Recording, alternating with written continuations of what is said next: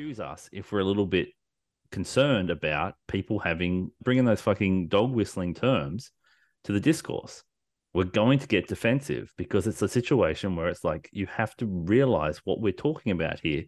And we have to be better as people when we're watching. We're all, I said every time, we're all dorks. Every one of us. You can't like have a heightened elevation of, oh, I'm into this type of thing. You're into this type of thing. I'm a more elite dork. We're all fucking pro wrestling fans.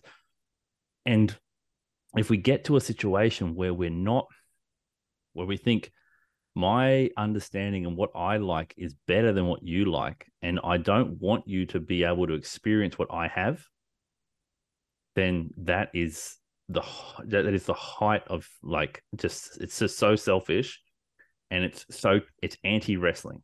As simple as that. It's counter to what pro wrestling is. Even the carnies of the history of pro wrestling is about get as many people in the building as possible. We want as many people in as we can get them all in the tent. And this sort of approach of gatekeeping it, because as I said, in the pandemic was a situation where people were like, maybe they got comfortable with what was a smaller New Japan Pro Wrestling audience, and it was a more defined New Japan Pro Wrestling audience, and the possibility of growth and change is scary for people. I understand that. But New Japan was very popular, very big pre-pandemic. People left, and it's not like you say, well, you're a trader, you can't come back in. Of course you can come back in. We have to invite people back, and we have to invite new people in. And hearing and the language in relation to Mercedes is the stuff where it's like, yeah, I've heard that in relation to other wrestlers. We don't need this person, or we don't want this person, blah, blah, blah. But with Mercedes, it's a different connotation because of, as I said, the history in relation to women and the history in relation to African-American women. Those two components mean that we have to be very conscious of the language that we use. And as I've said, I don't want to have to be having a discussion with someone who will be flippant about their dislike for someone without justifying it in relation to their like or admiration for another person. That's all I was saying, is that you can't say, oh, I don't get this character, this arrogant whatever, but I understand Okada. I get Okada. I like Okada. I like this Okada, but I don't like those attributes in that form with Mercedes. It just has to be reasoned. And that's all we're asking for and it's a broader discussion that needs to be had, because if we reason about why we like something and why we dislike something, it allows us to be better connected and be able to talk about things and be able to say, I think you'll like this because I understand what you like. I think you'll dislike this because I know you don't prefer that kind of stuff. This is why she has the most potential. And I've thought it from the get-go, is that it's about educating. She's going to educate her fans about New Japan Pro Wrestling, and I hope fans will get an education about discourse, to be fair, and about the implications, and that we've got something very special here. Let's not fuck it up. That's kind of my thinking. And all I've seen pre this match were doubters and haters and that sort of shit. And so when I left it, and I was like vindicated. I felt like, fuck yes. That was like, she really showed them. And then to go and to see the internet making these, as I say, I don't like that. It became a difficult place to chat, because it's like, well, we can't talk about it because there's nothing to talk about in this space unless we can identify things. So that's why I think it's important to tackle the match and to go through and to deconstruct it and to look at the areas that we think are strong and directions for character out of it, so that we're giving sort of the whole picture of the match and the character in relation to that and where we think that's going, as a way to try to better understand. Because that's what I did immediately after hearing some of these sort of takes on it, was to go and watch it and to see what they were looking for and try to empathetically put myself in the shoes of that responder and try to understand what they were seeing, to sort of see if I could understand, like, okay, maybe that or maybe this. Yeah. And in doing that, I just left it going, I don't see it. Yeah. I can't see it. So I need to have that conversation of like, well, what is it? Because I can't see it, and I'm not. Yeah, I mean, I'm looking forward to having a chat about this, because I actually, like, some of the criticism was around, it's okay that she's wrestling Kyrie because they've wrestled before. So, it's an opportunity, where, she's familiar with someone, and, it hides weaknesses or whatever, or wait until she wrestles, a real star. Yeah, wait till she wrestles someone and gets shown out. So what I did, and I'm looking forward to talking about, is I went and watched that fucking match. I went and watched that one match that they had on Raw, Sasha Banks versus Kyrie. So we can talk about that shit as well. Tremendous. Yeah. This is great, Dave. This is great stuff. This is a situation where we're not about being positive or negative. We're about being authentic and being true to what we see, and there's no ulterior motives in the discussion that we have. We're not trying to push a narrative of some kind of thing. And that's going to be a situation where some people are going to disagree with us. That's fine. I welcome disagreement. I mean, I'm used to it, basically. But what I don't want is ignorance. Simple as that. I think that there's a lot of takes where it's wishing and hoping, like, can't wait till she wrestles someone that's going to show her up. Like, why? Yeah, what? In what world is that a good thing? Who does that benefit? That embarrasses everyone. That doesn't help anyone. Stardom doesn't benefit. New Japan doesn't benefit. Mercedes doesn't benefit. Who does it benefit? You? And what do you think that her being matched up with Azumi is so that Azumi can make her look terrible and make herself look great? And it's not how wrestling works, unfortunately. Yeah, I don't think that's how it works. That's not how wrestling. That's not really not how wrestling works. It kind of makes the match horrific, and everyone looks bad. Yeah, and that's the thing. Like that, they're the types of comments we're seeing, and they're the types of things that, as I said, you're entitled to your opinion in relation to that. You don't think she has the talent. You can say that, but it's just a matter of you have to couch that in. I am clearly divergent opinion on this, because most metrics reflect that the opposite, right? So it's just about being very conscious of that. And that's all it is. It's about being conscious of that, because, as I said, we'll go through and we can identify areas that people can say, oh, I have a bit of reservations about this aspect of a character. Cool. Let's have a discussion about it. How that could be perceived, how that could be taken the wrong way, how that could work for her, how that could be a negative for her. That's the type of stuff we have to do. And I know that online discourse isn't the greatest space for it, but it just has to be better than dismissive and sort of celebrating in potential someone's downfall. I just think that it's just a very negative take, and honestly is not something that I think New Japan fans have ever really held. I think we all want New Japan to succeed, and if this thing fails, it's going to hurt New Japan. It's a big investment, so it seems very counter someone who would proclaim themselves a New Japan fan, I would say. I am interested to kind of go through this match and sort of like, pull apart some stuff and talk about, things that were good and maybe some potential for improvement or and particularly, character direction and that kind of thing. I'm really interested in that. And that was my great takeaway, was like, I was like, thank you to all the people that were out there that were so down on this, and people on Cage Match and people on like that were dissecting it, and because it led to me going, I'm watching this again, because I'm like, I can honestly say, in hearing the stuff and talking about it, I was like confused for one of the few times in my sort of wrestling watching where I felt like I was like, what? I couldn't rationalize in my head the stuff I was seeing from people. I was like, okay, I have to watch this again. Maybe I was the opposite. Maybe I was just like so wrapped by watching through rose-colored glasses. Yeah, which is, so I was like, because I maybe have confirmation bias from the other perspective, where I've been very pro her from a perspective of business and the benefit of what she can do for bringing eyes and bringing. I mean, look, the fastest sellout in the history of New Japan, of the USA. Like, so many people jumping on fight, the place melted. Like, these are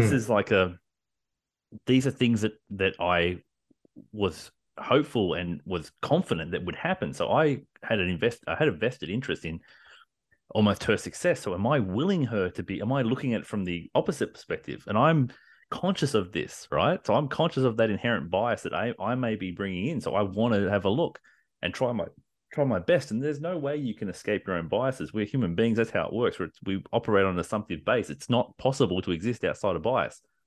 But you can recognize what it is and try to empathetically understand where someone else is coming from. So that's what I was trying to do when I got to watch it again. Thank you to the people out there that were going down and being, so negative. It led to me getting to watch it again. And I went, fucking hell, I like it even more. I was like, because I was conscious of looking for those things. I'm like, I want to learn.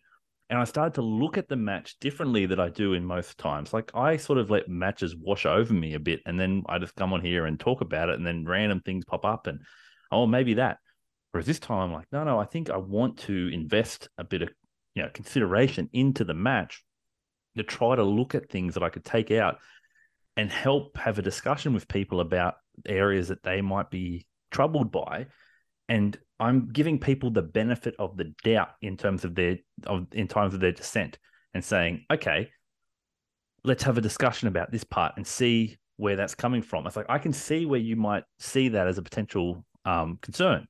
I recognize that, and that's cool. You can have that one. Let's discuss it and see if we can understand roughly where it's coming from, and we might arrive at something that can be instructive for all of us. And that's kind of why I wanted to sort of we talked about it, and we're like, yeah, let's do a new show format. Let's bring this thing back that we used to do years ago and go really into the match as a framework to have that discussion and sort of hopefully soften I can only speak for myself, but soften my stance in relation to some of the discourse and make it a little bit more palatable for people out there listening. So it doesn't sound like I'm a fucking old man yelling at cloud, and make it so that we can bring more people in to start to talk about pro wrestling the way that we sort of talk about pro wrestling, and as that is an alternative way to engage as opposed to just how everything else is done. And give people that might have an inkling to think about wrestling in a similar way to find commonality in the approach. So that's kind of what we want to do, is look at the match, talk about what's in it, because this one, more than any match I've seen in recent history, is probably going back to Mox at the Best Super Juniors final, of the character of who this person is now and who they want to be is on show in that match. And it's an opportunity to talk about it and to understand if people have reservations about the character, let's dive deep into those reservations and try to figure out where it's going and maybe alleviate some of those concerns, and at least rationalize them in a way that is logical and makes sense, and provide them the ammunition to discuss this in a way that doesn't leave them open to being labeled a hater. Ooh, what a match. Just when you thought we were done, it's time for fun. This is the Bushi Road Warriors, brought to you by WeWork Stiff. I am the Dracula Vernacular, the Ravishing Red Brood, and as always, I am joined over yonder by the token warping himself, Dr. Dave Pruden. Hello, everyone. And as always, making the show happen financially and editing-wise, he is Dr. Julius Josh Crichton. Thank you, Red. Thank you.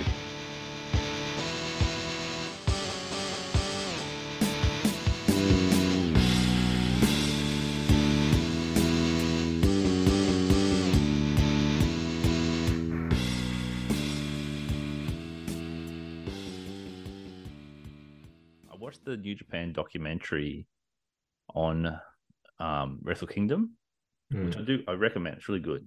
About an hour long. It's got English subtitles, and it was all about Inoki and fighting spirit. I talked about it last week, but one bit they kept talking about, and it's actually, stunningly enough, it was TJP who brought it in and talked about it, because they were asking him about Inoki because he was trained by Inoki in the LA dojo, and he talked about he's got a tattoo on his chest called The Road, which was written in the dojo, and he saw it every day. And he sort of talked about how it's about creating the path for yourself, and the idea that a road is sort of meant like you can manufacture a road by making a road, that you can create the road, and all it takes is that first step, and the courage to take that step. And he was talking about that's what's guided him in his career, just to be, I've got to take this step and I'll make that move, and I'll create the road, and to be progressing and moving forward. And that was like talking about New Japan Pro Wrestling as a broader place, the road, and how this is a massive step for New Japan Pro Wrestling, and for Mercedes this is a massive step. She is creating the road. It doesn't exist, it's like this is a monumental movement, that there are no guides to this. There's no right or wrong we don't know how it's going to work because no one's ever done it before, and that's incredibly exciting. I think it's a great metaphor. We talk about trailblazers and people that can be looked back in history as being really influential. And I think for a lot of people in their career, some people will value that. And I feel like Mercedes is sort of, what I'm getting at is her decision is at the core, it's Enochiist. Yeah. And that's what I'm getting at is it's the most New Japan. It's the most New Japan thing you can do. You can do. What she's decided to do is the most New Japan thing you could do. And so when I saw her decision to do that and the rationale behind it, everything about that informed my opinion pre her arriving. Was she's doing things that have the potential to put New Japan in a place it has not been before, but not sacrificing the ideals and ideology and philosophy of New Japan and its founder, Antonio Inoki. It feels like it's both things. So at no point did I think this is inherently bad, because her actions never provided me the ammunition to be concerned in that sense, because it was like what Moxley did. It was similar to a Jericho in the sense that these are people with great reverence for New Japan. But the difference with her, as opposed to, say, Moxley, was I knew about her reference for Japanese pro wrestling for years, because she's talked about it everywhere. When she took a sabbatical last time, she was in fucking Sendai Girls. Like, she was going over to train with independent, small promotions, small Joshi promotions, to someone that has demonstrated a commitment to the space. So it made sense that she in the past has taken small steps within the construct of being the Sasha Banks character while still being employed in WWE. She's shown them that she's willing to step out. But this time it was like, now I'm leaving and I'm creating the road. And so the road led, to the Tokyo Dome, and it led to the discourse. But it felt like that was the right path. It was the right move. It was the right step. And it felt like it fit. It felt like New Japan. Even the fact it was a little wonky. It's like, we just watched Teton make his LIJ debut. That shit was wonky as fuck. Like, yeah, nothing says a great New Japan debut like a bit of like, whoops, like, what's happening here? Like, I was just going to say, that's 100% correct. True. Like, when Sasha was doing a whole thing in the Fed, she always would make references to the Japanese product in her own personal life, whether it was Twitter or when she was being like candidly interviewed and stuff like that. She would always make references to Japan. I don't think that goes without, the fact that she actually wore a Japanese flag in the debut too on her arm coming out. Yeah. Like, that's a pretty poignant statement. Granted, in the lead up to this, and we'll get to the match, but obviously with the lead up to this, you had the promos and stuff where she's mispronouncing people's names, right? I think that's a really important area to explore, because obviously, if we're looking from a character perspective, because pro wrestlers are characters in this context, she understands that many people from the initial signing and when Meltz was out reporting the numbers, and people are going, wow, it's a lot of money. And then they're getting like, how dare they pay her that money? Which again, okay, that's curious. But nonetheless, it's like she recognizes that people are seeing her as this entitled outsider that's getting paid a lot. So she's like, okay, I'll lean into that, because that's a good position to take. It's a good spot to hold, is that people will see me as the entitled one. And I'll call myself fucking money. Because it's so important. They will want the homegrown Stardom girls beat me. They will want to see them beat me. And that is a kayfabe position. Ultimately, we want them to defeat her. And that's a perfect setup because it sets up a beautiful story that we all know, and we've talked about it for a long time, that will eventually lead to the true face and heart of Stardom in Mayu Iwatani, dethroning her. Like, that is the progression that we all can see this going on, because in the direction it would say that she ultimately is defeated by Mayu, but in the process has earned the respect of everyone in Stardom as belonging. So she will be the outsider who will come in, mispronounce people's names, not be perceived as someone who's above the division, above the company, who will be humbled by the person, but in the process be accepted by the person. That will be the story they will play. There's only one person that who accepts you and says, yes, you belong. That means the level of a Mayu Iwatani. Like, that's the person that says, yep, I endorse you. So in kayfabe, she will be humbled, but in reality, she will be accepted. And that is the arc that they will go on. And Meltzer's reporting that she has 2 big dates, that she's going to wrestle Azumi at Sakura Genesis, and she's going to wrestle Mayu Iwatani at the All-Star Festival for the big Stardom show, where they bring in all of the small Joshi promotions. So similar to this junior festival, similar to the Mudo show. And what is that like? Can you imagine that? All of these small Japanese promotions, these Joshi promotions, are all going to be on the one show, headlined by Mercedes Moné. And if you would like to tell me that that is inherently a bad thing, then I do not know what you want out of pro wrestling. Because yes, she'll be on top and she'll draw the eyes, but everybody's going to see all of this talent, and they're going to be showcased in a way that's going to be like, it's going to be unbelievable for that scene. It's going to open the scene up, and we might get the story that caps it off. And I don't want her to lose because I don't want her to go, but I think she can lose and still have narrative connections to that thing, because she can start telling the story of the fight back versus Kairi, as those two both try to struggle to get to that point again, to be able to go at Mayu Iwatani, which makes sense for Kairi, right? Like, that both of those have that chase. So I like where they're going with this story, and you can tell that that's the direction they're going by the presentation of the character. Like, you could just see, like, oh, she's so dismissive. It's set up, and people are like, oh, I hope she loses. It's like, yeah, you should hope she loses, because that's what she wants you to do. But it's when the critique became, I hope that she's not good enough to be on those level. It's like taking the work and then framing it the wrong way. Like, no, she's good enough to be there. She's playing into this role. And that's the discussion that needs to be had, is like, okay, that's the direction she's going. And I think when we look at the match, it's so clear the direction that she's headed. Like, you watch that match, you see those aspects. It's not someone that's inherently a heel.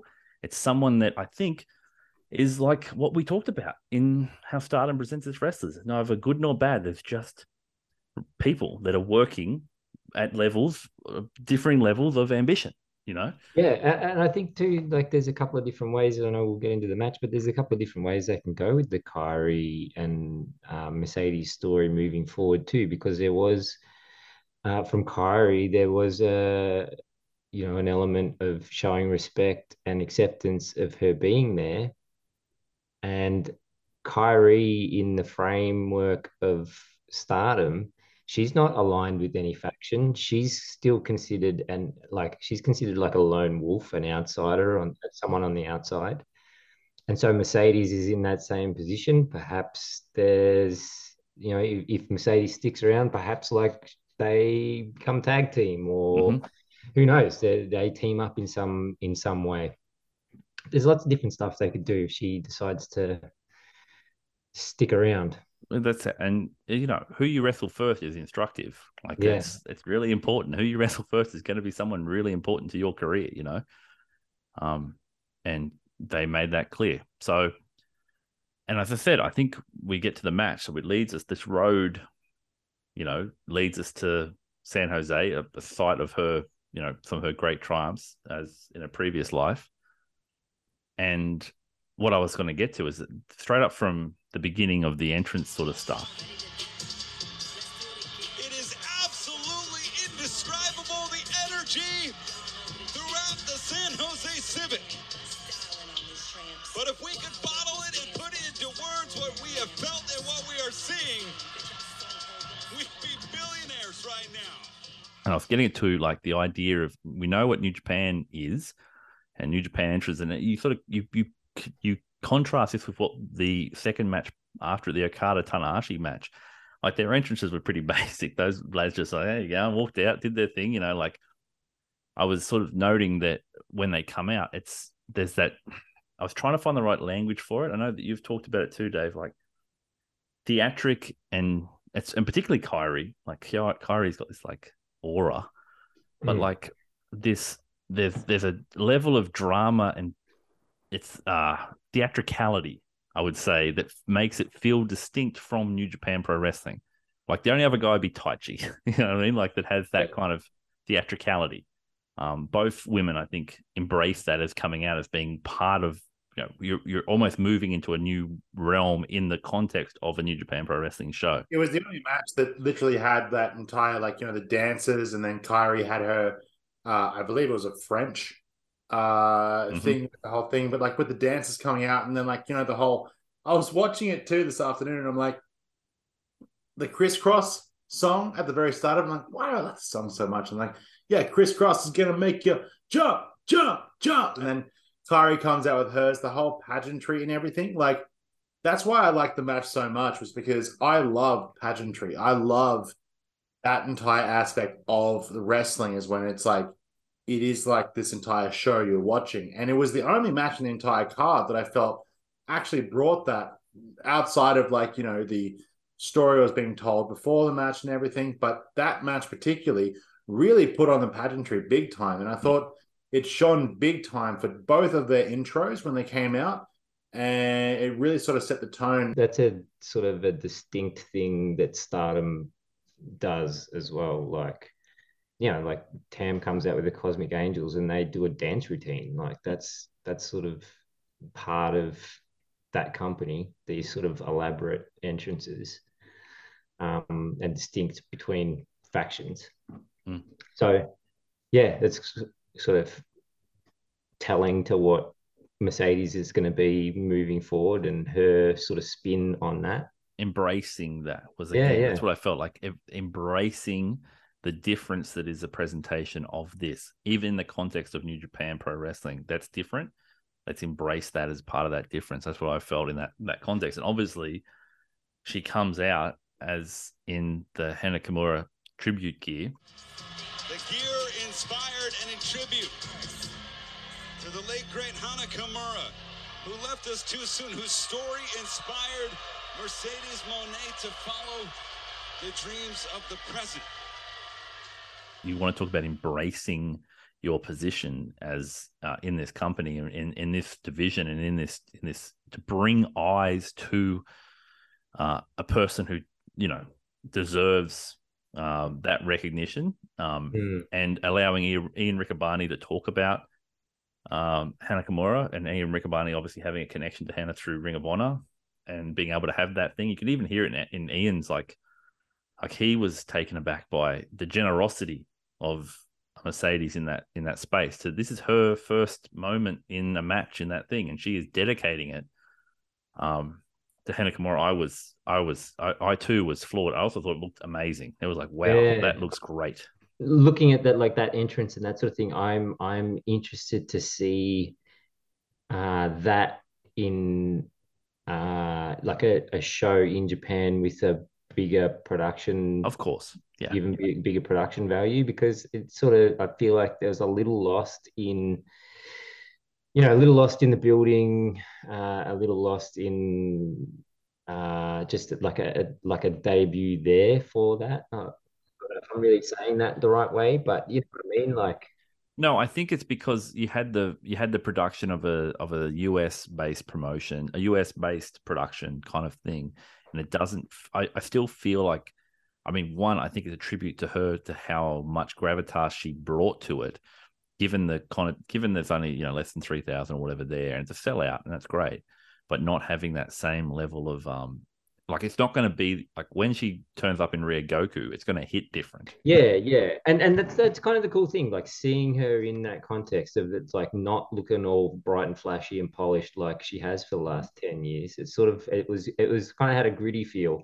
But I am interested to see like that then again with Japanese big production too. I want to see that version of her as well. Isn't that the true New Japan experience? Is that ultimately you get a taste of all? You're going to get all of them, and it's you that have to find the way to bring yourself to that context. Whether it's a small space, you can't hide behind the production. No, and I think she, from the moment she walked out, I think it was like connection, like instantly.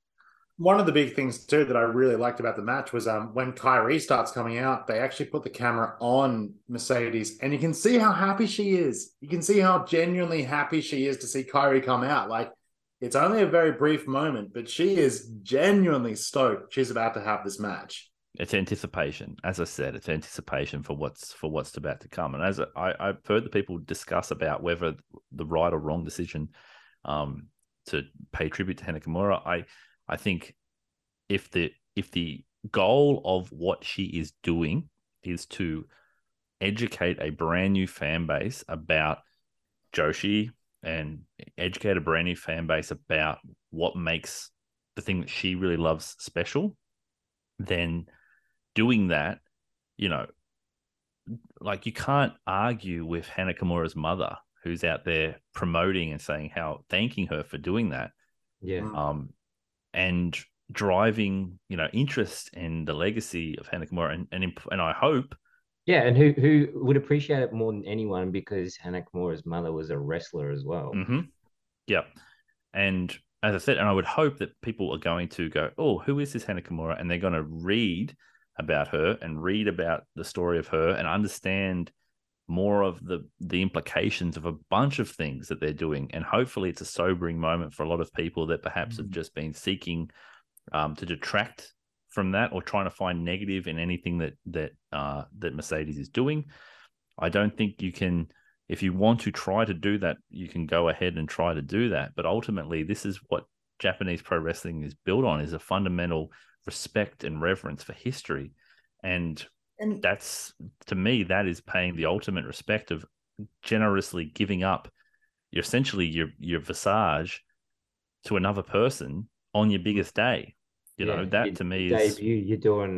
You're tributing your attire, your entire aesthetic, pretty much to a wrestler who had an unfortunate demise. Like, I think that's a beautiful tribute, and for anyone to sort of shit on that, I think you kind of need to have maybe have a second look and see what's going on there, because that comes from a place of only trying to be respectful and appreciative, and her way of saying, we remember.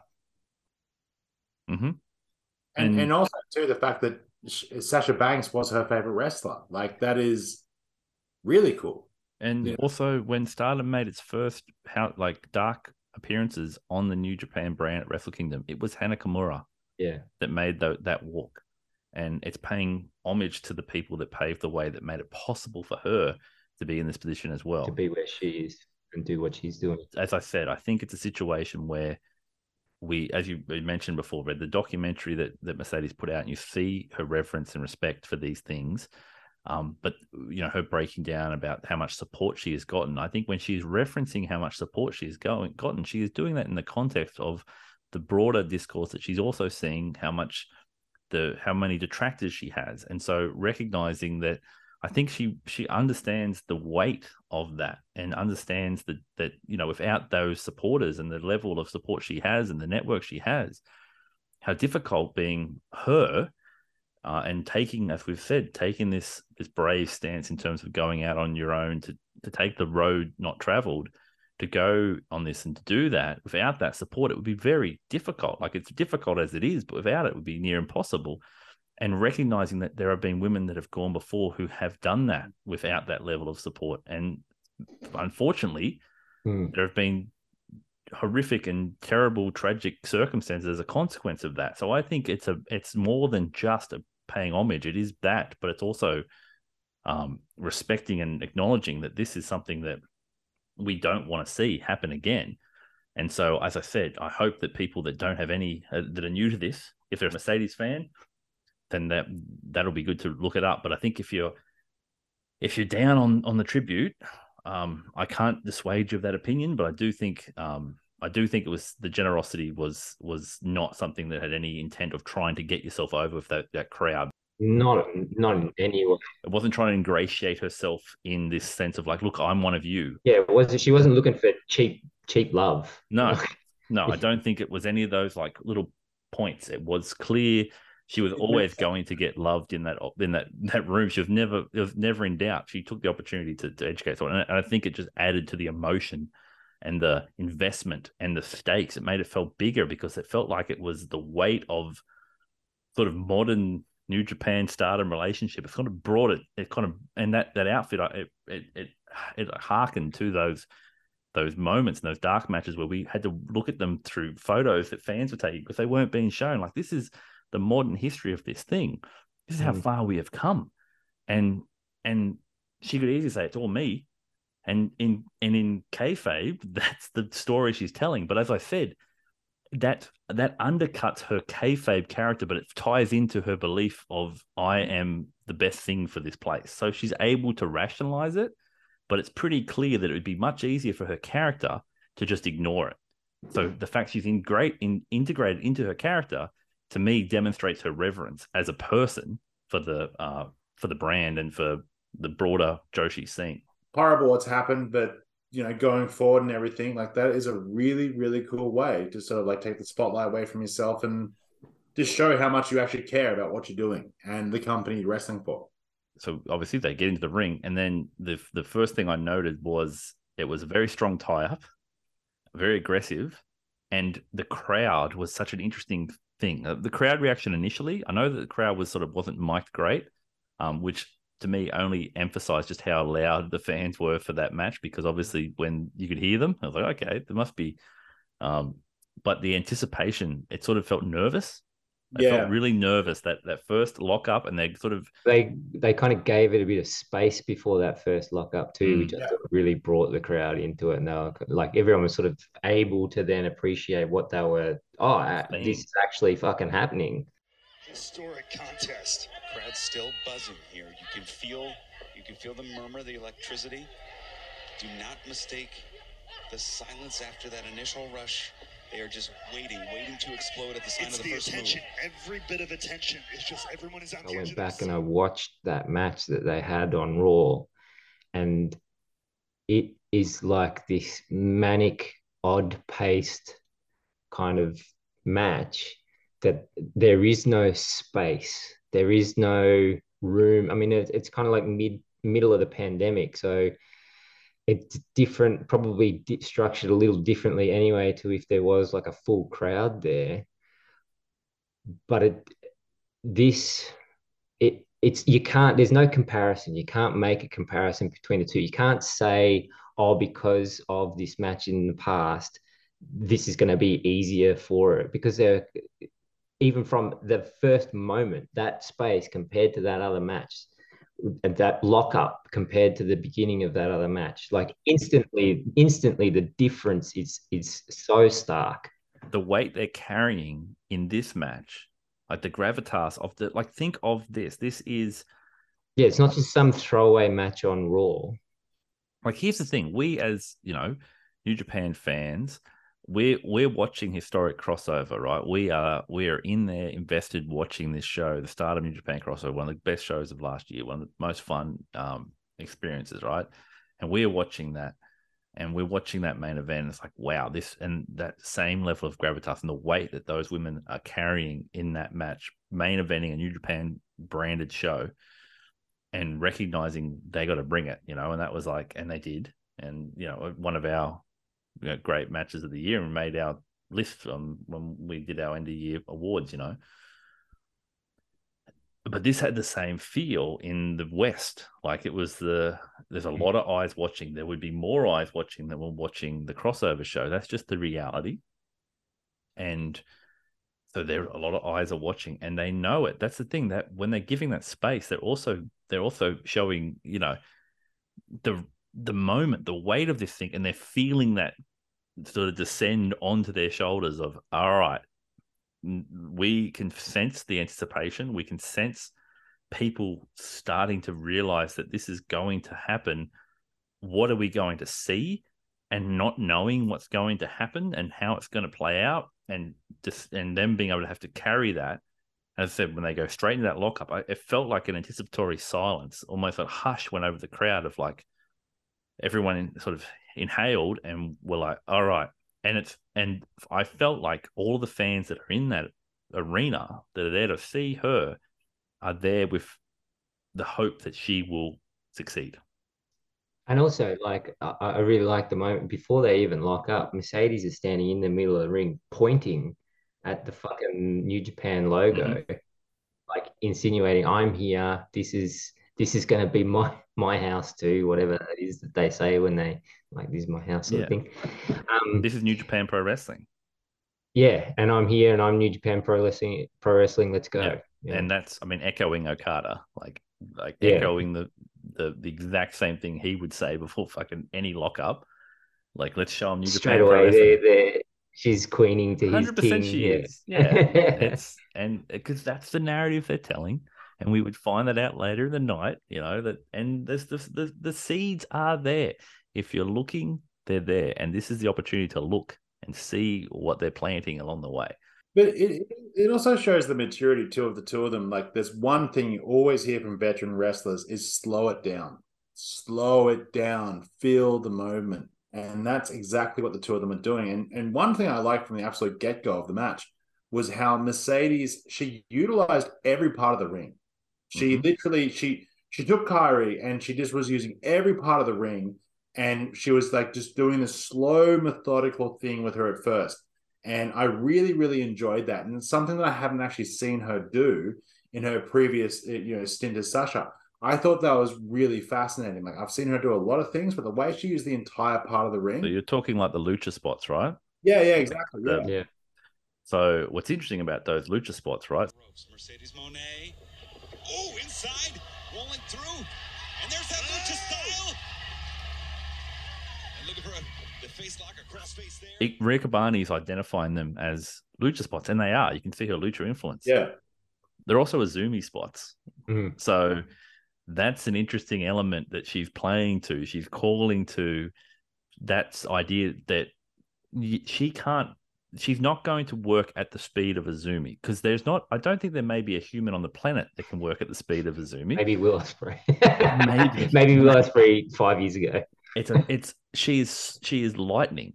But what I found the cleverness of that initial calling is because they start slow and methodical, that when she brings the pace and she brings those spots, they stand out as being faster. They're bringing the speed to the match. It's like, okay, here. It adds to the impact as well, yeah.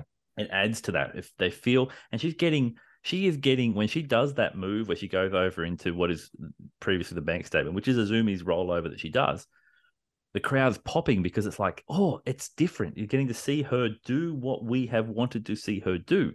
And I think a lot of people, I didn't even realize that that's Azumi spots. I don't have the level of Stardom investment, but luckily Twitter can be a place of learning, because people are on there, the Stardom fans who are so generous and always wanting to educate, are showing side by sides of her doing these spots with Azumi doing these spots. And it's like, awesome. And so for those people that are watching that match as it's happening, they're not thinking anything but she's going to wrestle Azumi. It's coming, and this is a cool planting the seed in those early stages where they're feeling each other out, and she's already embedding herself into the broader landscape of the promotion. I thought it was interesting. So that's what's great, is that's got this nice flowy feel, and it's feeling all nice and flowy. And then it starts to get a little bit more physical as the match goes on. And that was the interesting part I really liked. And it was Kairi bringing the physicality to Mercedes. Like she was bringing a level of aggression and a level of she was throwing elbows left, right, and center, man. Yeah. And she put her into a corner and chopped the shit out of her, and it forced Mercedes to match that level of aggression. Has Mercedes writhing in pain here. Now picking up the pace, another open hand. Now we're seeing that feeling out process kind of go by the wayside. Both women now maybe looking to take their best shot. Open hands. Mercedes money here. And my note right there was like Mercedes was doing her engine chops. I call them engine chops. The way she was like chopping her chest in the corner and everything. And I really like the way the physicality sort of like took a turn to much more of like a brawler sort of style of match, which I wasn't expecting from the two of them. I looked at it as like almost like an approach to fighting spirit, where it was like, I'm going to bring that out of you, that you are going to have to swim in deep water here with me. Yeah. You are going to have to fight for this. If you want to take this, it's not going to be a situation where you just come in and grab it. You have to take it. And I'm going to, to me, it was defensive. Like Kairi is defending in every sense of the word. And the best defense is a good attack. And so her approach is, I'm bringing the fight to you to hold on to what is mine. And Kairi's questioning, can you meet me at the summit of physicality? And that was the question that it tied perfectly into that underlying doubt that is in Mercedes that we saw in the documentary of, can I wrestle at this level? Am I capable of doing this? Well, this is the proving ground. This is the litmus test. You're in there with her, and she's challenging you physically to demonstrate that you can do that. And when she fires up in that corner and starts doing those chops, it's like, let's get going. It's calling to that aspect of having to, as I said, not be a heel or anything, but just be a pro wrestler. Yeah, like this is a Japanese branded match. We are Japanese wrestling. Do you have fighting spirit? Yeah. I want to test you. Yeah. Do you have it? And I mean, like, it's the whole trope of like New Japan is always that 20 count, particularly. And what I loved absolutely like was when the two of them have the 20 count, it gets to 18, the two of them jump back into the ring, and there's a look the two of them have. They are both at this point where they've taken each other's blows and everything, and they're looking at each other, and they're going, "Let's do this." You can see Kairi, you can see Mercedes, and the two of them like, "Let's do this, let's go," and they just go straight at each other after that 20 spot. And I just thought that was really, really cool to see from the two of them in that particular moment. We are 3 seconds away from a double count out here as Mercedes in, Kairi in at 19. Stare down. Both wrestlers. Oh! Look at whoa. Traps the arm, going back to the shoulder. So the initial story, the early offense is all about Mercedes tackling the arm. She's going for Kairi's arm, which makes a lot of sense, right? She's trying to neutralize the insane elbow, right? So that's a very logical step. And so that's what they play at on that outside spot when they're both down, is they're playing to that aspect of when they both get up. It's like Kairi's already selling the arm because she's had the arm hit the ring post a couple of times. And so when they attack, it's like Kairi's again showing her fighting spirit because she's run in there one-armed, and she obviously gets taken down by the arm and then she's caught up. But what I found really interesting in that exchange and what's happening, it's tying into this idea that we're talking about in relation to that physicality and the fighting spirit, is what I really loved. And what I was very mindful of looking at was I was looking for those WWE-isms, those Fed-isms, those things that we can look at. What I thought was so clever, was that Mercedes used all of her stuff that she had cultivated as part of the Sasha Banks character, whether it's the Meteoras or whether, like, all of her moves that have been so effective in winning her matches in her previous existence, and them not working, them not being enough. And every time she's been confronted, she's starting getting more frustrated because she's not able to put her away with stuff that should put her away. This is how this stuff always works. Looking for round two. She gets it. Stacked up. Two new champion now. Mercedes cannot believe it. She is incensed. I have seen her win matches, multiple matches with that Meteora. Tonight, it's not good enough. Remember when Mox did that when he wrestled Juice and he did the double arm DDT, but Yeah, the dirty deeds, as he used to call it. he didn't pin him, so he had to do the elevated Death Rider, and that put him away. It's like I've got to elevate my game here, and I like that sort of echoed in this match too. Yeah, it's the same idea of I'm bringing what I think is enough. Is it enough to do that? And what I liked about it, interestingly, is about the character component, because we talked about it before about she's saying, well, is she this arrogant character? Okay, because that's a criticism I'm hearing, is that she's arrogant. Okay, but we understand the nuance of this character. She entered the match. She seems, as you mentioned, Red, she's smiling. She's happy. She's very respectful. She seems, but as she is confronted and challenged, and as it gets desperate, her approach when things go bad and she gets frustrated is to lean into confidence and arrogance as a defense mechanism to cover herself, to protect herself, and then she reacts with hyper-aggression.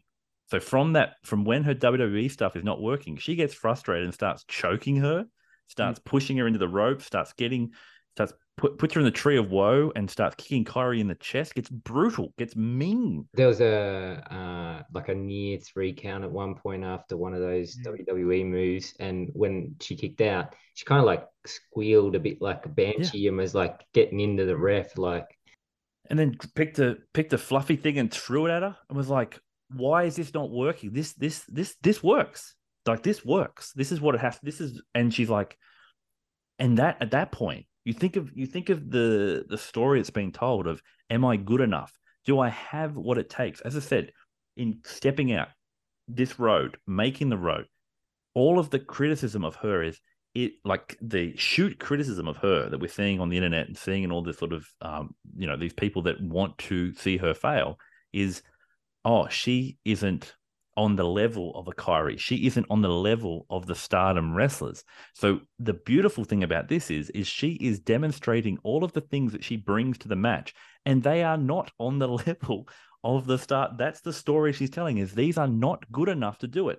So she is confronted in that moment. She is confronted with the reality that maybe she's not good enough. But rather than wilt under that realization, she uses as a cloak to empower her this arrogant character that says, I am above you. I am better than you. This should work because I'm the best. She adopts that arrogant position to almost convince herself that she can do it. And it spurs her to be mean. And it's so Okada. It's so Okada. It's not funny. What I like about it is it's like demonstrating what I can now do, like what I'm allowed to do. Like, she does the Meteora to the outside, and the crowd really reacts to that because it's like, oh, you can do that. What? That's a pretty crazy spot that we're trying here. And then she does it inside again, does the Meteora, and that's what leads to she goes for the Meteora inside. And the commentator, he's saying, I've seen her win a lot of matches with that move, which is like, yes, that's the story that they're trying to say. That's exactly what they're trying to convey. I thought the commentary did a great job during this match too, by the way. Yeah, because they're helping to convey what I think is a pretty clear narrative of the character. Yeah, she's normally wins with that, Ian, but she didn't win on this one. She's gonna have to bring something else out. There's actually kind of like an interesting sort of, when I was watching their first match on Raw too, I was kind of like noting similar spots from that match in this match and how they differed. And the one of kind of that really stood out to me is like in the Raw match, the match kind of ends with Kairi doing that sort of altered Boston Crab thing where she like sort of bends in half backwards. And that was the point where Bayley comes in, kicks her, and it's like a DQ kind of fuck finish. Yeah. She does the same spot here, yet it's an extended spot. She bends right back over to almost be sitting on Sasha. Sasha makes a rope break. Then she drags her back to the middle of the ring, puts it on again. So the exploration and the ability to extend these spots. Like, it's not just Mercedes looking comfortable in this context and stretching her moveset. It's Kyrie is far more comfortable in this space as well, and they're both able to then really kind of create the match that they want to create, and you're seeing it in the development of those spots. And the way she gets out of that is Mercedes grabs her by the hair and drags her down to get into a pinning combination. To get out of it is like the desperation of the desperation. Yeah. It's like, like Bailey's not here. Well, she was there, but Bailey's not here to save me from this spot anymore. I gotta figure out a way to get out of it. Apparently, Bailey did try to jump the fence from all reports. Yeah. She did that. I think she did the hesitation spot, like she was gonna jump the fence. The crowd nearly lost it when that was teased. Kyrie was so pissed off by the fact that she pulled her hair that Kyrie focused her knee on the wig Mercedes was wearing. Oh yeah. Kyrie did not get the memo in regards to black women and hair, and she just grabbed her by the hair consistently, and it forced a Mercedes to wrestle like a luchador that had to constantly readjust their mask. She's like constantly having to keep the hair on, and Mercedes is making fun of that after the match. Like, they showed my head to the world. What are you doing? Yeah. But it's like that's the organic nature of it. It's like it's so desperate. It's so real that it's like, we are fighting here. We are going for this. We are scratching and clawing at this. This, as I said, as this match grew, that felt like this idea of something that was, the stakes were high, and you felt that going in, but the way they worked built the feeling like this means something. They are grabbing each other's hair. They're grabbing, they're scratching and they're clawing, they're biting, they're doing anything they can to try to get an advantage. And it's not, as I said, like people going in thinking that Mercedes is a heel. She has heelish tendencies. There is no doubt about that. She has heelish tendencies, but the same way that we could say Okada has heelish tendencies, but he's not a heel. He's just Okada. And I think that Mercedes is presenting herself in a very similar light. But this is an opportunity to demonstrate that in the context of a legitimate physical contest where she is being tested at every level. And I think even Ian Riccaboni noted that she's getting more arrogant. She's choking. She's doing this stuff, but he's like, I can forgive that because of the stakes and the feeling, and then recognizing that, both people are taking some liberties in this match. So who we're going to say is doing the worst part, because both of them are kind of similar presentations in a lot of respects. Kyrie's presentation in Stardom has been somewhat similar in this outsider that's, come back from the WWE, that's this big shot, big noter. And she's had to be quite aggressive in her presentation to scrap and claw and fight for the right to be considered equal with the women that have, in their eyes, surpassed her. So it's very, there's a sense of synergy in that the two of them are scrapping for this. And so what I did like and what I was interested in, and you mentioned it before, Red, about her reference game's on point. There's a couple of spots that I was like, these are really cool, and I'm going to get into my Mudo projection moments, but like she does a stunner. I thought, oh, that's interesting. Like, that's a random callback to like Stone Cold, but I'm like, I like to believe that she is calling back to like recognizing Stone Cold, the place where she first announced that she wanted to go to Japan, right? That's where she got in all that trouble, was sitting there across from Stone Cold Steve Austin, talking about All Japan Women's, and Stone Cold's fucking like loving it. He's like, yeah, let's talk about Japanese pro wrestling. Let's go. That podcast causes a lot of wrestlers a lot of shit. Doesn't it? Remember the Dean Ambrose one? Yeah, Mox, right? Yeah, Mox. The exact same thing, right?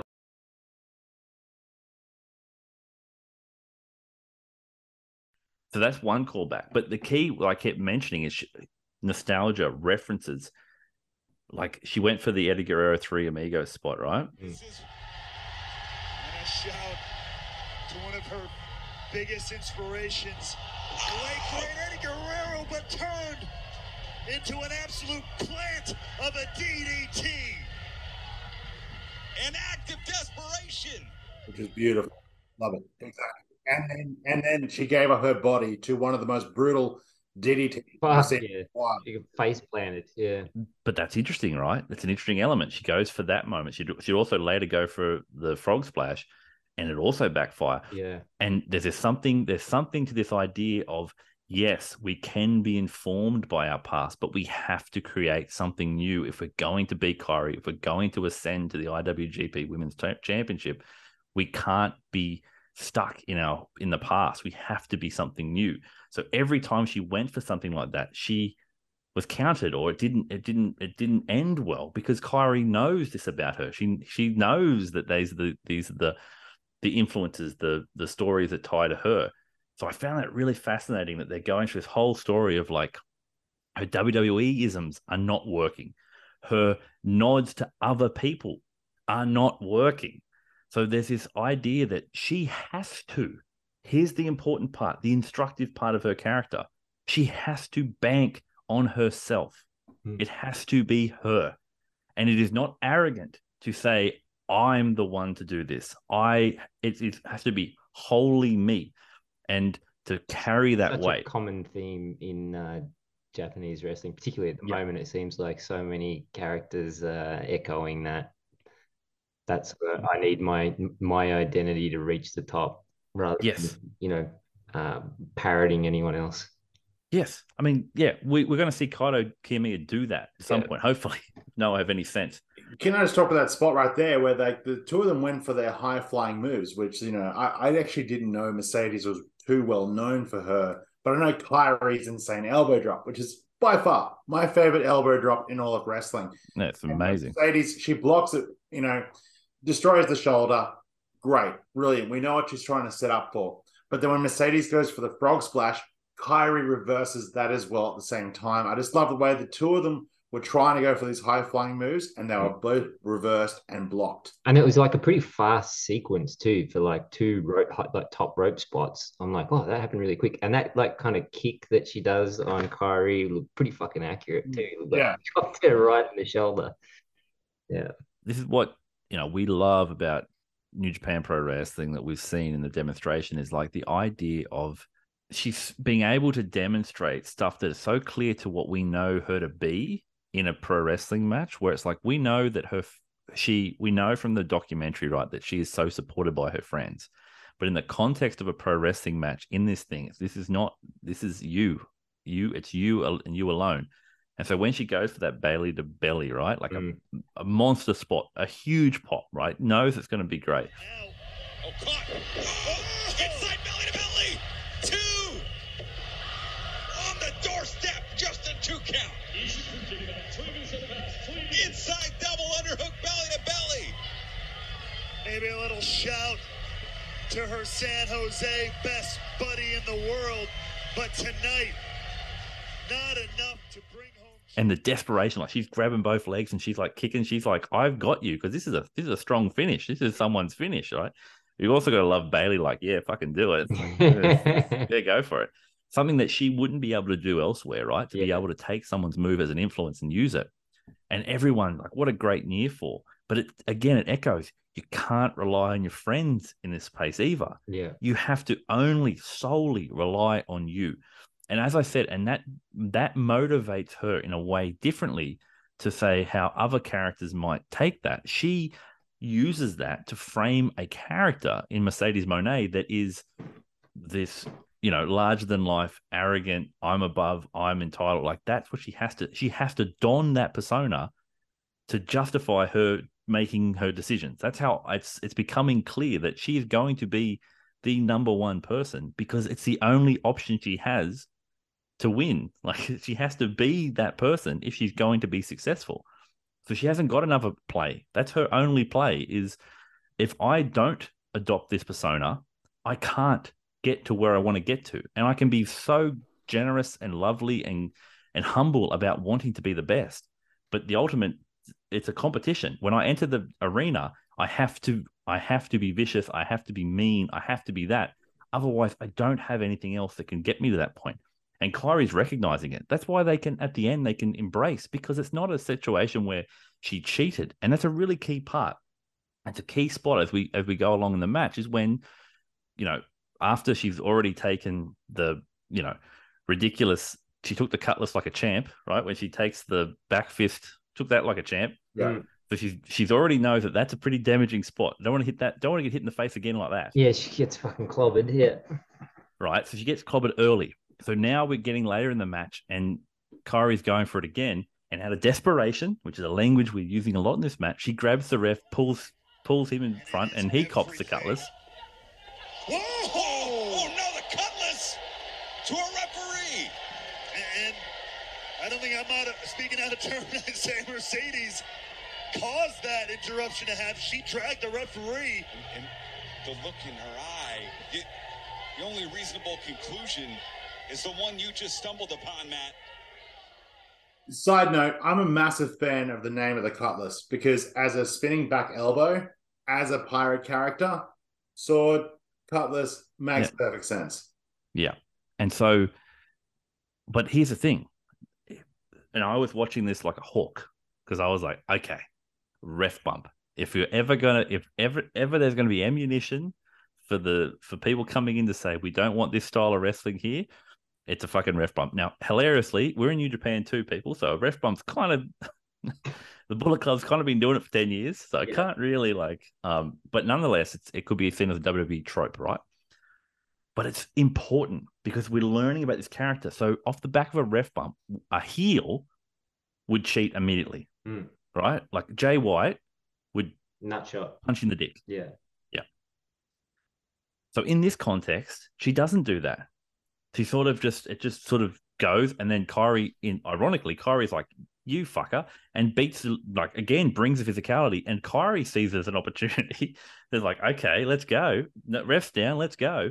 And they start fighting even more aggressively because, again, both of them are just recognizing the space. We're both fighting for this. There's no... So for me, that's like when you're talking about match construction, what you're trying to tell, like we're trying to teach about the character. You learn so much by that ref bump. You know she's not that kind of heel. She's not a chicken shit heel. She's not a dastardly heel because she was given the opportunity. And in that context, she did not choose the easy option, right? So we understand that she does not take the easy option. That is not what she's here to do. She's desperate and she'll do anything. She'll scratch, she'll claw, she'll bite. Yeah. But she won't cheat. I feel like if we see this version of Okada with a ref bump, he'll be similar position, right? He's not going to go to the nuts or, a sneaky chair shot or anything like that. No, he'll just up the aggression. Yeah. Like, oh, we can go outside now. We've got more than 20. We've got more than 20. Let's go out and beat up over here. And obviously, she introduces the table, and that's the thing of like, okay, she's getting hyper aggressive now. She ends up going through it because that's wrestling logic. That's how it happens. Yeah, wants to go through a Japanese table too. Good on her. Can I speak to that one moment particularly too? Because I love that so much, the entire sequence, particularly with the ref bump and then Mercedes pulling the table out, because the way it always is set up, it's so obvious the way it's always going when a table gets there, right? You always know who's going to go through the table. And the way Kairi reverses it, it's so natural. She goes underneath her legs and then lifts her, but almost jolts a bit. And you think for a second that Mercedes is going to reverse it again, go through it, but then she lifts her up. And then, Mercedes is completely screwed. But that protects her because it's desperation again. Yeah. Out of desperation, she throws her through that. So in all of these spots from both characters, they are being protected from being seen as overtly heelish because of the other character. They're both helping one another to articulate a desperate and sort of a ambitious, is probably the best way to put it. An ambitious, both characters are ambitious. They are driven by ambition, but they have yet to succumb to the sort of the heelish ways as a way to take the cheap way out. They will use a table, but only out of, either desperation and, Mercedes can be justified for bringing the table out because Kairi was kicking the shit out of her outside. Yeah. She was beating the shit.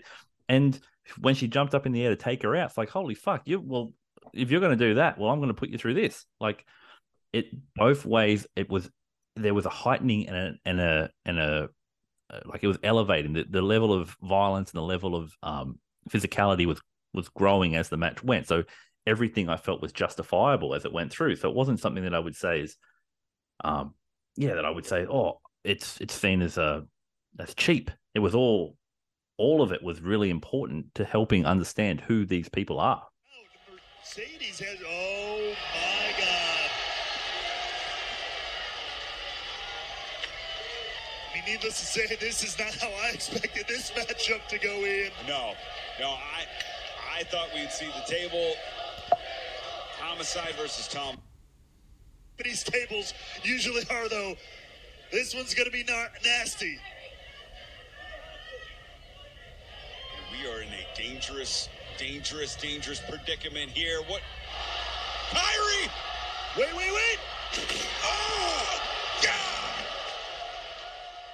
I didn't feel that the table spot was cheap at all. I thought it was actually really appropriate in telling the story between the two of them. And yeah, I didn't see it as a cheap spot at all either. I just saw it as like another kind of homage to those super brutal New Japan main event spots where there's often table spots, you know, someone sets up a table, inevitably they end up going through it.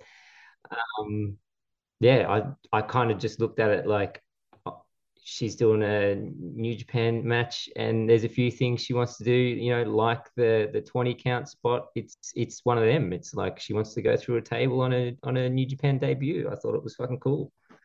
It sort of like reestablishes just how much I loved the top move spots, like top rope, like when Kyrie goes for the insane elbow and then Mercedes targets the shoulder and then she goes straight for like, you know, the frog splash. That's the sequence it goes straight into. I loved how the two of them were just like, they were just completely destroyed, wrecked from the match, and now just doing desperation moves at the moment. And so, as I said, it leads to that, as Red mentioned, those two high spots from the top rope, which then leads to this, again, we return to the crossface again, you know, and it was, at that point, it was becoming clear that it was like, you're being tortured at this point. Mercedes is being tortured by Kyrie as a way of blooding into this division of like, you are going to have to fight and scrap and claw, and you're going to have to survive. And when faced again with that context, faced again with the situation, nope, there is no Bayley to come in and kick her. She fucking bites her. She bites her on her hand as an act of pure desperation. Get me out of this thing. It's, you could say, is it a cheating move? Maybe, but it's like what Moxley would do. He'll bite. It was about just survival. And like, she cares so much about winning this thing. She will do anything to do it, but she won't sacrifice honor in the sense of like, I'll bite, but it's like, it's justifiable. I can write it off. I can clear it. It's honorable in the context of this. Yeah. I'll stretch the rules, but I'm not going to break them. Yeah. So she does that, and it's like, oh, we've just survived. And both competitors are just surviving. At that point, they're exhausted, surviving back to back, right? Like just literally back to back, sitting there in their exhaustion, you know, just sitting there engaging, contemplating everything that each other has had to do to get to this point. Realizing in that moment, Mercedes is like, I've tried this, I've tried that, I've done my belly to belly, I've done the Meteora, I've done the bank statement, I've done everything that I want to do. But there's one thing that I've been working on that I know that she won't necessarily be prepared for, and it comes from a setup that she won't see coming. And they're back to back, and it sets up a finish essentially out of nowhere, but perfectly logical in the story, that she brings out the moneymaker. What a war these two women have waged. Oh, traps her in the pin. Oh, they're both wrestlers rolling with each other. Lock and step here. Oh, wait, hold up. Could this be it? Boom! The money maker! Money on our mind! Two new champion of San Jose!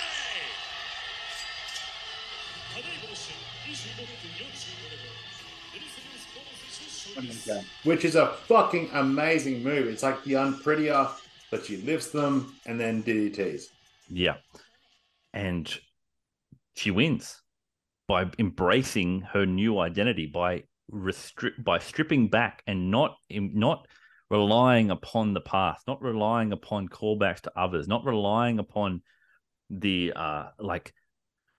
the previous fetishisms, but adopting and embracing something wholly hers, something new, and something importantly, that was ridiculed, right? That we talk about the bravery of the step forward, embracing something that was ridiculed, that is so emblematic of her position now, that when she steps out to be the confident self is ridiculed.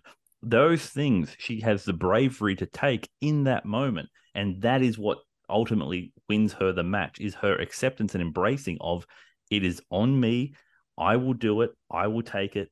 I'm gonna be the champ, and I'm gonna take it from you by being me. And I thought a perfect way to give us, when that ends, it's like, I know you. I know who Mercedes Moné is now. And I'm looking forward to seeing where you go. But I know this character because you have, in every step on the way of this one match, you have informed us so much and answered so many questions. And if I had doubts, I feel like those elements of, like, if I was worried about her bringing those things, I don't see them, because she used those things as a way to set that up and then show you that she is not going to be doing that. In fact, the things that worked the best for her were the new things. All of the new things that she did were the most effective. So she's going to embrace that even more. And as she moves forward, I would anticipate we were going to see more and more new things. And it would just be a growth and an elevation of the character and the wrestling persona as she goes through. So I'm really excited to see how she grows from this. But I feel like her base is really clear and understanding. And like at the end of that match, like she's walking the line between confidence and arrogance, 100%, between self and promotion. But she's doing that the same way that Okada does that, like the same way that the truly great ones do, in that I'm great, so we'll be great. And that's kind of the way she's approached it. And I cannot hate on that. I think it's fucking fantastic. And I just thought, leaving the match, I was like, yep, for what I like in pro wrestling, I can say you ticked all the boxes. And I left having far more investment in both competitors and looking forward to seeing where they're going. Yeah, that ending spot I thought was really cool, because it's that, like, it follows that sort of frog splash knee sequence that's like very tit for tat. And then when they're back to back, that's kind of like it's like an emotional, oh, we're both fucking exhausted here. And then they somehow sort of like bridge up out of that. And then she, hits the moneymaker. And the first thing I thought was like, that's a fucking inventive spot to have. Like, I didn't see her getting to that from that. And neither did Kyrie, right? That's the point. Neither did Kyrie. Yeah, exactly. And then, and like, if you look at that moment in isolation when they're back to back, like that looks like a very even sort of point they are at the match. Nothing has worked against each other. They've both tried these big spots, and then it just takes, who's got the last little bit of gas to finish off. Who's got the new thing? Who's bringing something more to the table? What haven't we seen? Yeah. If the story is Mercedes is not good enough, it's like they're almost saying that all of Mercedes' stuff that she once was is equal enough to be where Kyrie is. But to be the best, you have to bring more than just that. So they're recognizing and respecting that she's good. She was always good. But to be great, she's going to have to add more to her game, and it recognizes it. Yeah, absolutely. It just reminded me of like one of the spots when you're sort of talking before about like it was the new things that worked. Kyrie was on the apron and Mercedes was inside, and she sort of like ran her along the ring and slammed her into the corner, and then kind of jumped over and then like pulled her head down over like the join that goes from the post to the turnbuckle area. And I'm like, fuck, I haven't seen that before. That was a pretty cool spot. Yeah, you saw that. Yeah.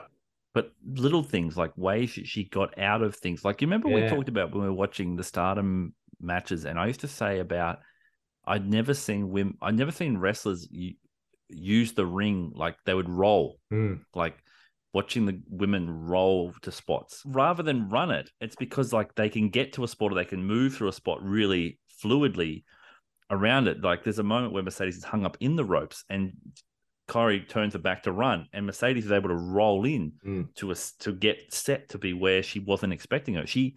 It was the moments where she embraced and demonstrated her knowledge of Stardom and Joshi that surprised Kyrie. Yeah. It was like it was like, oh shit. And it was like Corey wanted to bring that out of her, but wasn't anticipating what she would awaken, what would come from that. Yeah, the depth of knowledge. And so it's clear, like, as I said, I was all for having a discussion about the Mercedes character coming into the match, but I could not see how, if someone was watching the match, that the criticisms of those elements, I felt like they were all answered within the body of the match. Everything that she was doing in the match was going counter to those critiques. She was not bringing the fetisms. In fact, she was demonstrating them as an opportunity to undercut them. She was referencing the past as a commitment to a movement beyond it.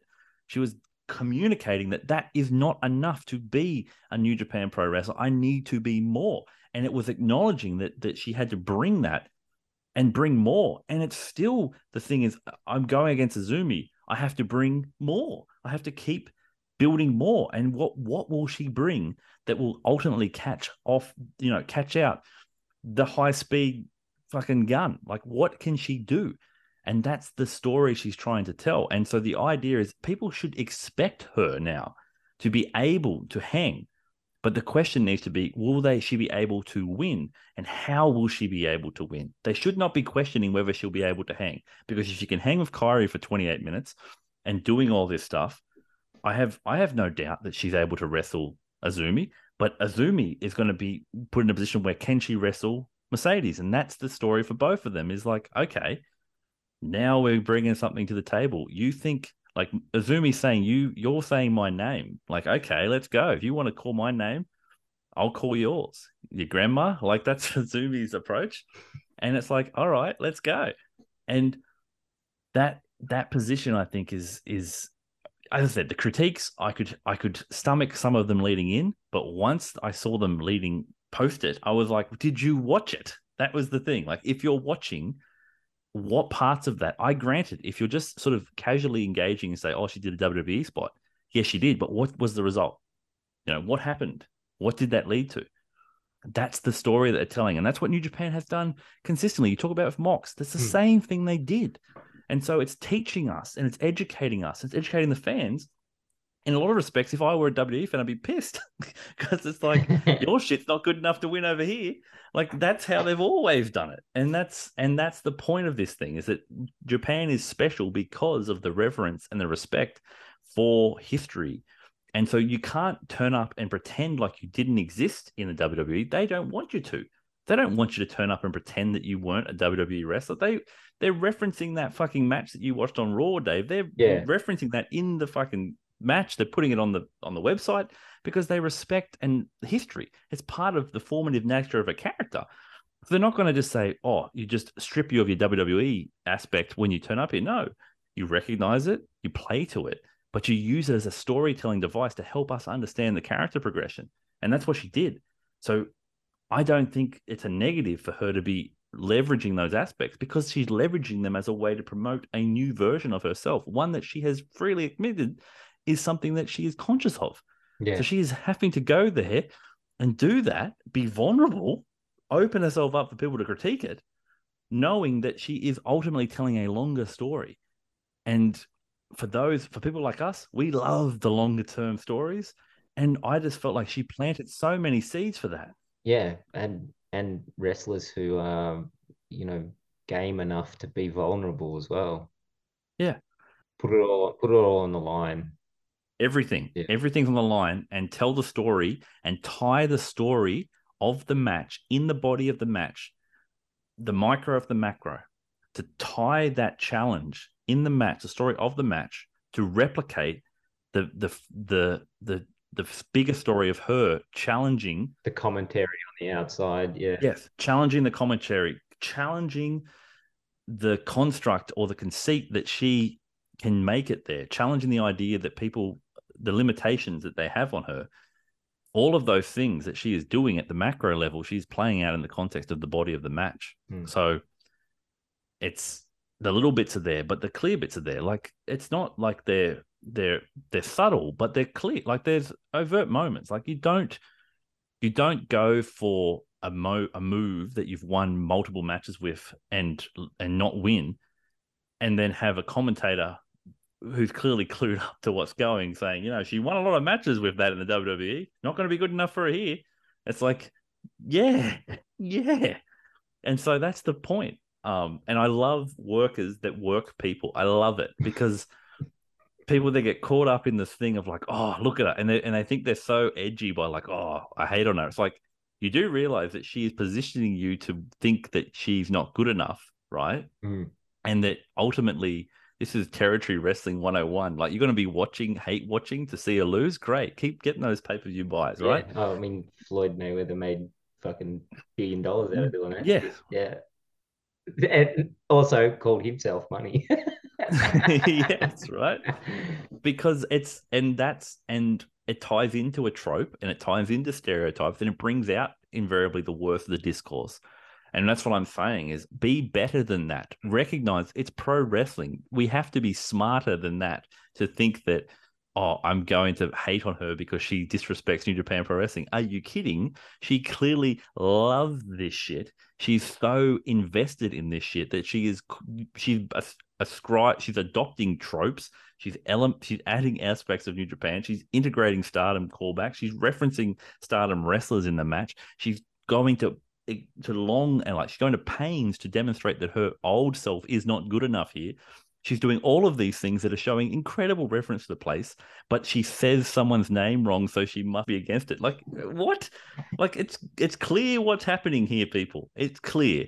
And like, I cannot tell you how excited I am by the prospect of a big money signing, a huge investment, the big star who cares about the details, who cares about the little things. All you really can ask for, isn't it?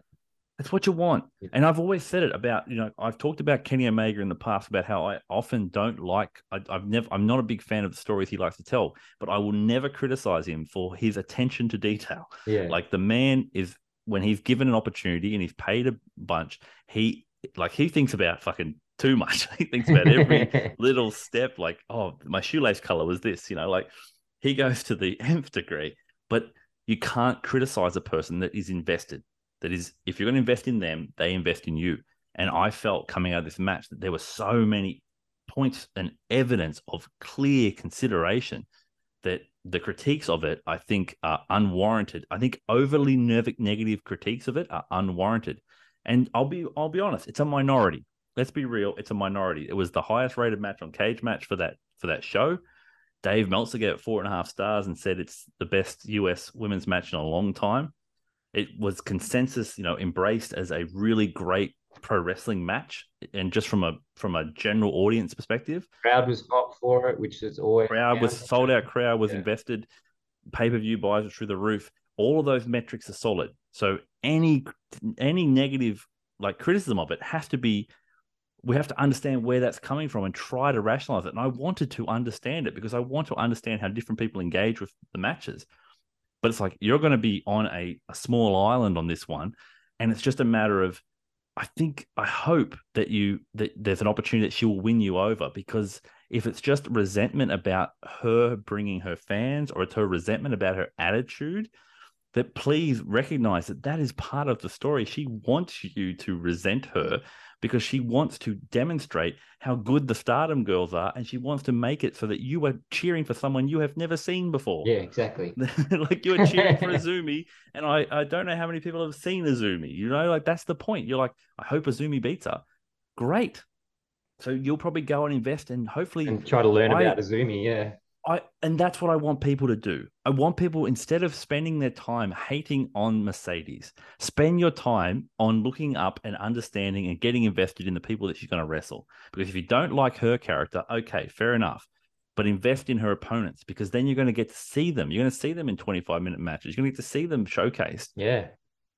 On the biggest stage they'll ever be showcased in. Ryogoku Sumo Hall, man. Think about that. Like, that is an iconic venue that they're going to be at. And ironically, you'll be doing what Mercedes wants you to do, and that is ultimately paying respect to the Joshi wrestlers that she so desperately wants to wrestle. Like, that's a better way to use our time, rather than to try and nitpick against someone who I think has only got the best intentions in relation to this product. So, I mean, I don't give stars for matches for a very particular reason. Like, I don't know how you rate a match in terms of it was good or bad. I'm like, was it instructive? Did I learn something about the people in it? Am I excited to see them again? That's all I really care about out of pro wrestling matches. And I left that, and as I said, I left that, and I was just like, whew. I just was like, yes, the plane landed, and I was excited. Yeah. And so I was very shocked when I saw, people that I follow and people that are talking about it that were so down on it. I was confused, and I was like, oh, I better check Cage Match. I'm like, oh, no, Cage Match is pretty good. Granted, there are always those people that are down on it there, but I was like, okay. But I was like, okay, it seems like it's fairly consensus, So that was kind of the idea. It's like, and I'm certainly looking at I know I'm looking in different spaces, but I thought it was a fantastic match. And I felt like I know who Mercedes Moné is now. Which is all you can really ask for, isn't it? To understand. For a debut. Yeah. Yeah.